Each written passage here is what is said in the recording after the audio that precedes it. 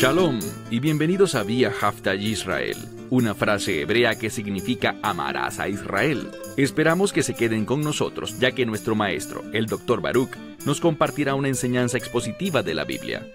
El Dr. Baruch es profesor titular del Instituto Zera Abraham, con sede en Israel. Aunque todos los cursos en el instituto se imparten en hebreo, el Dr. Baruch se complace en compartir esta enseñanza en inglés con doblaje al español. Para más información, visítenos en amarasaisrael.org o descargue nuestra aplicación móvil Mi Estudio Bíblico. Aquí está Baruch y la lección de hoy. ¿Qué dice la palabra de Dios sobre la sumisión al gobierno? Es efectivamente la voluntad de Dios que cada creyente se someta al gobierno, sin importar de qué gobierno estemos hablando, y en cualquier cosa que ellos decreten. Muchas personas, basándose en el pasaje de la Escritura que estudiaremos en la lección de hoy, te dirán que sí, que siempre es la voluntad de Dios que todos nos sometamos al gobierno. Pero cuando vemos las Escrituras, notamos que hay muchos ejemplos en la Biblia en los que las personas piadosas, no se sometieron al gobierno. Y quiero decirles que, en la medida que nos acercamos más y más a los últimos días, veremos que los gobiernos se tornarán más hostiles en contra de la verdad de Dios. Y en última instancia, el gobernante del mundo, cuando tengamos un gobierno mundial, ese gobernante será el anticristo. Y obviamente, uno jamás debería obedecer al anticristo. Esta escritura, a pesar de que no es profética, tiene ciertas implicaciones para los últimos días, y debemos comprenderla bien. Así que toma tu Biblia y ve conmigo al libro de Romanos capítulo 13. Libro de Romanos capítulo 13. Muchas veces cuando la gente discute sobre este tema, utilizan este pasaje, pero este es el problema. Solo se remiten a los primeros 2 versos. Y si solo lees los primeros 2 versos y cierras tu Biblia, tendrás una conclusión equivocada. Necesitamos leer todos los versos de este pasaje para poder obtener un entendimiento correcto. Y de nuevo, vemos que a lo largo de las Escrituras, tanto en el Antiguo como en el Nuevo Testamento, vemos que personas piadosas no obedecían al gobierno en ocasiones porque lo que ellos decretaban, lo que insistían que uno hiciera, estaba en contra de la voluntad de Dios y de los mandamientos de Dios. Por tanto, como dice Pedro, que sea correcto o incorrecto que nosotros les obedezcamos a ustedes, refiriéndose a los romanos, decídanlo ustedes, pero nosotros no haremos nada más sino obedecer a Dios. ¿Y qué hicieron ellos? Continuaron predicando. Los apóstoles siguieron predicando el Evangelio. La palabra de Dios es clara. Somos llamados en última instancia a jurar lealtad, obedecer y someternos al liderazgo de Dios y no al liderazgo del hombre. Eso aplica siempre que estas 2 cosas estén en conflicto entre sí. E insisto, en la medida que nos acercamos a los últimos días, se producirá un mayor conflicto entre lo que la palabra de Dios nos ordena hacer y lo que los gobiernos nos mandan a hacer. En otras palabras, prepárense para sufrir. Prepárense para ser perseguidos. Debemos prepararnos para eso, pues eso es exactamente lo que ocurrirá con la comunidad de creyentes. Bien, de nuevo, vayan conmigo a Romanos 13 e iniciemos con el verso 1. Leemos: toda alma. Esta expresión toda alma es hebraica. Muchas veces en el Antiguo Testamento, que fue escrito en hebreo, vemos la palabra nefesh, y es un término que significa alma, pero debe ser comprendido simplemente como un ser humano, un ser viviente. Aquí vemos una característica hebraica en la selección de la palabra en griego, que normalmente es el término alma, pero aquí está refiriéndose a toda persona. Literalmente leemos, toda alma a las autoridades. ¿Qué tipo de autoridades? A las autoridades superiores. Sométanse. Insisto, si nos detuviésemos aquí, el mensaje es claro. Todo el mundo debe someterse a las autoridades superiores, es decir, a los gobiernos. Pero la palabra de Dios continúa. El asunto no termina con esta frase aquí. Leamos de nuevo. Toda alma a las autoridades que son superiores, sométanse, porque no hay autoridad sino de parte de Dios. Y de nuevo, si concluyésemos allí, suena como que todos los gobiernos han sido establecidos por Dios. Lo que debemos entender es lo siguiente. Pablo está hablando de manera general. Y lo que quiere decir es que un creyente debería ser sumiso a la autoridad. Y cuando lo hace, esta persona está honrando a Dios. Entonces, aunque el gobierno no sea perfecto, debemos reconocer que es el gobierno establecido y que generalmente, como veremos a Pablo exponerlo en un momento, generalmente se trata de gobiernos que hacen cumplir leyes que son buenas y por lo tanto debemos someternos. Leamos de nuevo. Porque no existen autoridades sino de parte de Dios. Y ellas, refiriéndose a estas autoridades, ellas existen, y luego dice, debajo de Dios. Por lo tanto, han sido establecidas, entonces en la Escritura, mire de nuevo la segunda parte del verso 1, y estas autoridades que existen bajo Dios han sido establecidas o han sido designadas. Pasemos al verso 2. De modo que, aquel que se resiste a la autoridad, las órdenes de Dios, resiste. Fíjense que aquí también está hablando de manera general de los gobiernos, de aquellos que, como veremos en breve, son buenos. ¿Y qué quiero decir con eso? Bien, antes de responderlo, miremos lo que la Escritura está diciendo. Segunda parte del verso 2. Y los que se resisten sobre sí mismos, juicio recibirán. Este es el principio. Dios estableció gobiernos y es su voluntad que, en líneas generales, nosotros nos sometamos a estas autoridades. Ellas le sirven a Dios y han sido puestas para hacer cumplir las ordenanzas de Dios, con el fin de garantizar y llevar a cabo en términos generales la justicia. Por tanto, aquel que se rebele, aquel que, como dice aquí, se resista a tal autoridad, esta persona acarreará sobre sí mismo o sí misma juicio. Ahora pasemos al verso 3. Es cuando llegamos al verso 3 que entendemos bien lo que Pablo quiere decir. Mencioné que estos son planteamientos generales y alguno dirá, pero eso no lo dice la Biblia. Cuando leemos los versos 1 y 2, vemos que se habla en términos absolutos, y es cierto. Pero cuando vemos los versos 3 y 4, notamos la razón por la que he venido diciendo que estos principios solo aplican en líneas generales. ¿Cuál es la razón? Leamos el verso 3. Porque los gobernantes no están para infundir temor al que hace el bien. Ahora, los gobiernos de los que Pablo está hablando y a los cuales debemos someternos, ¿qué dice allí? Verso 3. Porque los gobernantes no están para infundir temor al que hace el bien, sino a los malvados.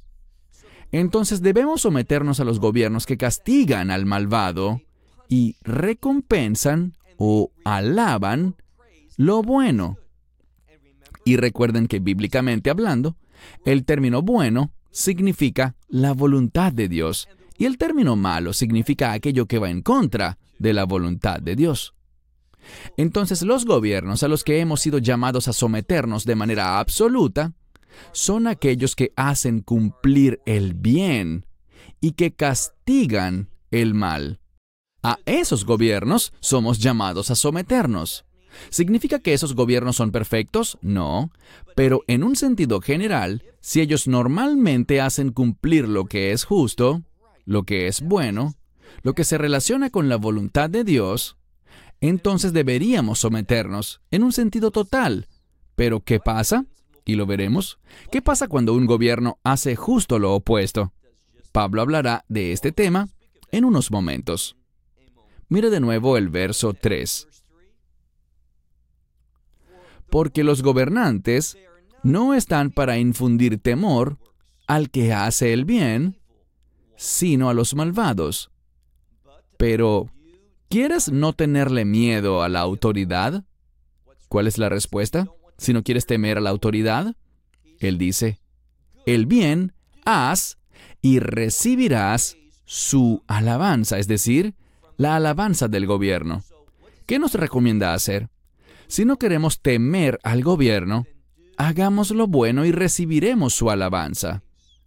Los gobiernos de los que se habla en los versos 1 y 2 son los gobiernos que alaban la buena conducta y, obviamente, ellos son una amenaza, es decir, generan miedo entre aquellos que se dedican a hacer el mal.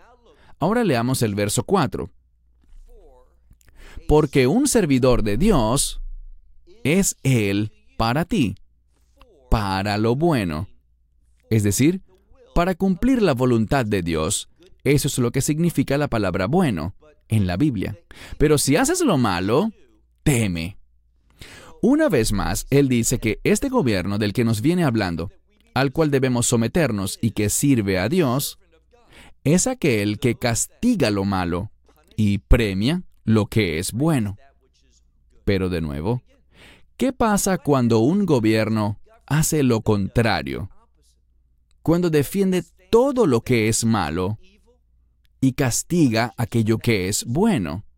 Pues obviamente, vemos muchos ejemplos en la Escritura en los que hombres y mujeres de Dios se resistían a tales gobiernos y no estaban de acuerdo con ese tipo de leyes y decretos gubernamentales. Nuestra lealtad no está con el hombre, nuestra lealtad está con Dios. Aunque en lo que no haya conflicto debemos someternos y reconocer la autoridad. ¿Cómo la reconocemos? Hablaremos de eso en un momento. Pero él lo deja bien claro. Los gobiernos de los que él habla son los gobiernos que castigan a los malos y recompensan o al menos alaban a aquellos que hacen el bien. Mire de nuevo el verso 4, donde dice, porque servidor de Dios es Él, el gobierno, para ti, para tu bien. Pero si haces lo malo, teme, porque no en vano lleva la espada. Entonces, el gobierno tiene una espada y no la lleva en vano, sino que es una herramienta de reprensión para castigar al malvado. Porque, una vez más, dice, leamos a mitad del verso 4, porque siervo de Dios es Él, ¿con qué fin? Para vengar, con ira, a aquel que practica la maldad. Bien, yo no sé cómo alguien puede leer este pasaje y no entender lo que Pablo está diciendo. Él está diciendo, por lo general somos llamados a someternos a las autoridades. ¿A todas las autoridades? No, a las autoridades que castigan lo malo y alaban lo bueno. E insisto, los gobiernos, fíjense bien, notarás al avanzar más y más hacia los últimos días, si vives en prácticamente cualquier nación hoy en día, notarás que tu país se vuelve más y más perverso, más y más hostil contra los mandamientos de Dios. Vemos, por ejemplo, en los Estados Unidos, que allí el gobierno ha emprendido una serie de acciones perversas para apoyar la homosexualidad, para promover este engaño del estilo de vida transgénero y muchas otras cosas que van en contra de lo que enseña la palabra de Dios.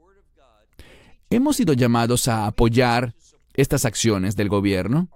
Absolutamente no. Nos levantamos en contra de todo eso. No podemos ser partícipes de ordenanzas impías. Y veremos que Pablo nos enseñará muy claramente lo que deberíamos hacer y cómo deberíamos implementar la verdad de Dios en nuestras vidas. Pasemos al verso 5. Leemos. Por tanto, es necesario someterse. Por tanto, es necesario someterse no solamente por causa de la ira, es decir, no lo haga solamente por miedo al castigo, sino también por causa de la conciencia. ¿Qué significa eso? Hemos conversado sobre esta palabra, conciencia, en otras ocasiones, y sabemos que dice la Biblia en el libro de Romanos que Dios le ha dado a cada persona una conciencia. Y por medio de esa conciencia, Dios nos comunica de manera general su voluntad. Podemos aprender por medio de la conciencia, generalmente hablando, qué es lo correcto y qué es lo incorrecto, qué es bueno y qué es malo, qué va de acuerdo a la voluntad de Dios y qué va en contra de su voluntad. Y digo generalmente, ¿por qué? Bien, porque hay algo superior a la conciencia y es el Espíritu Santo. Cuando tú lo tienes a Él en tu vida dirigiéndote, y me refiero al Espíritu Santo, cuando Él te convence, la Biblia dice que Él es el Maestro de justicia. Él te revelará toda verdad. Así que, teniendo la presencia del Espíritu Santo en tu vida, y solo puedes recibir al Espíritu Santo por la fe en el Evangelio, recibiendo al Mesías en tu vida. Cuando haces eso, el Espíritu Santo te guiará de una manera muy superior que tu propia conciencia. Dice aquí, en un sentido general, que hemos sido llamados a someternos, no solamente porque no queremos ser castigados, sino por motivos de conciencia, es decir, porque las cosas a las que nos estamos sometiendo no están en conflicto con la palabra de Dios. Verso 6. Pues por esto, también impuestos ustedes pagan. La palabra aquí para pagar significa completar. Ustedes están cumpliendo y pagando todas sus obligaciones financieras para con el gobierno. ¿Por qué? Dice el verso 6, porque siervos de Dios son ellos, y al mismo propósito ellos atienden. Es decir, una vez más, Pablo no está hablando sobre cualquier gobierno, sino específicamente sobre un gobierno que demuestra una consistencia, atendiendo a aquellos asuntos que son apropiados, asuntos como la protección del pueblo, mediante la policía y las fuerzas armadas, y las cortes que en líneas generales ejercen la justicia, ya que tenemos una ley natural que es muy parecida, no en un grado absoluto, pero bastante parecida, a la ley de Moisés. Es decir, la ley natural reconoce que robar no es bueno, que asesinar no es apropiado y que mentir no es la manera correcta de hablar. Así que tenemos esas leyes naturales que, en su mayoría, conforme a la conciencia de la gente, la mayoría de ellas están de acuerdo. Estas normas son apropiadas. La mayoría de los gobiernos, hasta cierto punto, comparten esos valores, castigan a los que roban, ponen en prisión a los que matan, o incluso ejecutan la pena capital sobre aquellos que asesinan a un semejante.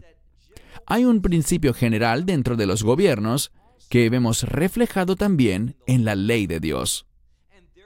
Por tal razón, hemos sido llamados a someternos, pero insisto, cuando el gobierno es hostil contra las cosas de Dios, cuando castigan lo que es bueno y recompensan la impiedad, obviamente nosotros somos llamados a manifestarnos en contra de esa situación. Por ejemplo, Daniel, cuando se emitió el decreto que prohibía a la gente orar a Dios, al Dios de Israel, o a ninguna deidad u hombre, sino solo al rey Darío, ¿qué hizo Daniel? Como era su costumbre, 3 veces al día él entraba en su habitación y con las ventanas abiertas oraba en dirección a Jerusalén. Pero cuando se emitió el decreto que convertía la oración en delito, ¿dejó Daniel de orar? No, él siguió orando. Y vemos una y otra vez en la Biblia ejemplos de personas que no se sometieron a decretos gubernamentales impíos, sino que se mantuvieron fieles a Dios. Y como dije, esto será más relevante en los últimos días, cuando gobierno tras gobierno le dé la espalda a Dios y a fin de cuentas el propio anticristo esté reinando. De nuevo, verso 6. Pues por esto ustedes pagan impuestos, porque ellos son siervos de Dios, que atienden esto mismo, es decir, que continuamente atienden estas cosas. Verso 7. Por tanto, paguen ustedes todo lo que deben. Al que deben temer, teman. Al que deben pagar impuestos o tributos, páguenle el impuesto o el tributo. Al que deben temer, teman. Y al que deben honrar, honren. Esto deja bien claro que no debemos tener deudas con nadie, sino que con humildad, obediencia y sumisión, tenemos que pagarle a los demás lo que les debemos. Impuestos a las entidades que cobran impuestos, tributos a quienes debemos pagar tributos, y también honrar o temer a aquellos que merecen nuestro respeto y nuestro honor. Eso es lo que Pablo dice, y debemos ser obedientes a estas cosas. Pero de nuevo, esto tiene que ver con los gobiernos que defienden aquello que es bueno y que se oponen a las cosas que son malignas. Pero como es evidente hoy en día por todos lados, gobierno tras gobierno se están volviendo hacia la perversión. Y, por lo tanto, nosotros tenemos la instrucción de Dios a siempre obedecerle a Él. Pasemos al último verso con el que lidiaremos en la lección de hoy, el verso 8, porque es de lo más informativo. Dice, una vez más acerca de no tener deudas, dice, nada, a nadie, ustedes deban, excepto, y es muy importante que se nos enseñe aquí lo siguiente, dice, excepto el amarse los unos a los otros. Cuando tú oyes esta frase de amarse los unos a los otros, ¿qué viene a tu mente? Bien, este mandamiento que encontramos en el libro de Levítico, que dice, ama a tu prójimo como a ti mismo. Vemos a lo largo de las Escrituras que ese es un mandamiento fundamental que Dios nos ha dado, el amarnos los unos a los otros. Y lo que descubrimos es lo siguiente. Pablo nos dice en el libro de Gálatas que este mandamiento de amarnos los unos a los otros es el carácter de los mandamientos de Moisés. He dicho muchas veces, y me repetiré una vez más ahora, que cuando miramos la ley, el Mesías enseñó, cuando le preguntaron cuál es el mayor de los mandamientos, él habló de amar. Amar a Dios con todo tu corazón, con toda tu alma, con toda tu esencia misma. Y luego dijo que el segundo mandamiento es semejante, y quiere decir segundo no en orden, sino en importancia. ¿Y cuál es ese? Viajafta lareja camoja, ama a tu prójimo como a ti mismo. Ambos mandamientos, cuando hablamos del primero, viajafta et Adonai, elojeja bekolevab ja ubekon nafsheja ubekon meudeja, que significa amarás al Señor tu Dios con todo tu corazón, con toda tu alma y con todo tu ser. Este es el primero. ¿Y cómo empieza? Viajafta. Y el segundo, viajafta lareaja camoja. Inicia de la misma manera. Amarás. Entonces, cuando analizamos la base de los mandamientos de Moisés, ¿cuál es su base? El amor. Primero y principal, amamos a Dios. ¿Y cómo demostramos nuestro amor por Dios? Amando a nuestro prójimo, amando a los demás. Entonces la razón por la que he cambiado es porque reconocí que Dios primero me amó a mí. Como dice la Escritura, cuando aún éramos pecadores, perdidos en nuestro pecado, Dios demostró su amor para con nosotros. ¿Cómo? Enviando a su Hijo unigénito, el Mesías Yeshua, Jesucristo, a este mundo, para que pagara el precio de todos mis pecados y de todos tus pecados. Como dice Juan en su primera epístola, por los pecados del mundo. No existe un concepto bíblico que enseñe una expiación limitada. Esa es una mentira de la teología reformada. Lo que dice la Escritura es lo siguiente, que de tal manera amó Dios al mundo, a todo el mundo, que Él quiso encargarse de todo el pecado. ¿Y cómo lo hizo? Enviando a su Hijo unigénito a este mundo para pagar el precio, derramar su sangre para morir, recibiendo el castigo completo por la violación de la ley. Pero, ¿qué sabemos? Que la muerte no pudo tener victoria sobre Él, sobre este justo, y por lo tanto, Él se levantó de entre los muertos, representando esa misma victoria y la vida que nosotros podemos recibir por la fe en Él. Y cuando hacemos eso, nos convertimos en una nueva criatura. ¿Y qué revela la Biblia? Que como nuevas criaturas vamos a caminar en el Espíritu y no en la carne. Y el resultado de vivir así es que cumpliremos, como dijo Pablo, antes en esta carta, en el capítulo 8, verso 4, cumpliremos la justicia de la ley. Y de esto es de lo que nos habla aquí el verso 8. Mira de nuevo. Nada, a nadie deban ustedes, excepto el amarse unos a otros, porque el que ama a su prójimo, noten lo que dice, este ha cumplido la ley. Entonces, cuando vemos la Escritura, vemos algo muy claro.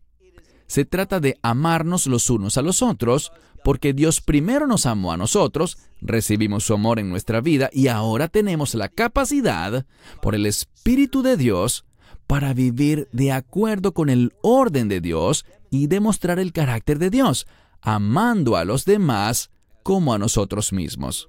Y cuando hacemos eso, cumplimos la ley, porque la característica principal de la ley de Dios, y me refiero a la ley de Moisés, es el amor. Vemos que primero Israel fue redimida en Egipto, y luego salieron para recibir la ley. ¿Por qué? Porque es por la sumisión a las instrucciones de Dios que nosotros expresamos y demostramos la redención que hemos recibido por la fe. Se terminó el tiempo. Hasta la próxima semana. Shalom desde Israel. Esperamos que te hayas edificado con el mensaje de hoy y lo compartas con otros. Te invitamos a seguir nuestros estudios cada semana por este canal y por el portal de YouTube de Amarás a Israel. También puedes descargar nuestra aplicación móvil gratuita, Mi Estudio Bíblico. Finalmente, para obtener más información sobre nosotros, visita nuestra web amarasaisrael.org, donde encontrarás otras conferencias de Baruch en audio, video y texto. Hasta el próximo programa. Que el Señor te bendiga en Yeshua HaMashiach, Jesús el Mesías, mientras caminas con Él. Shalom desde Israel.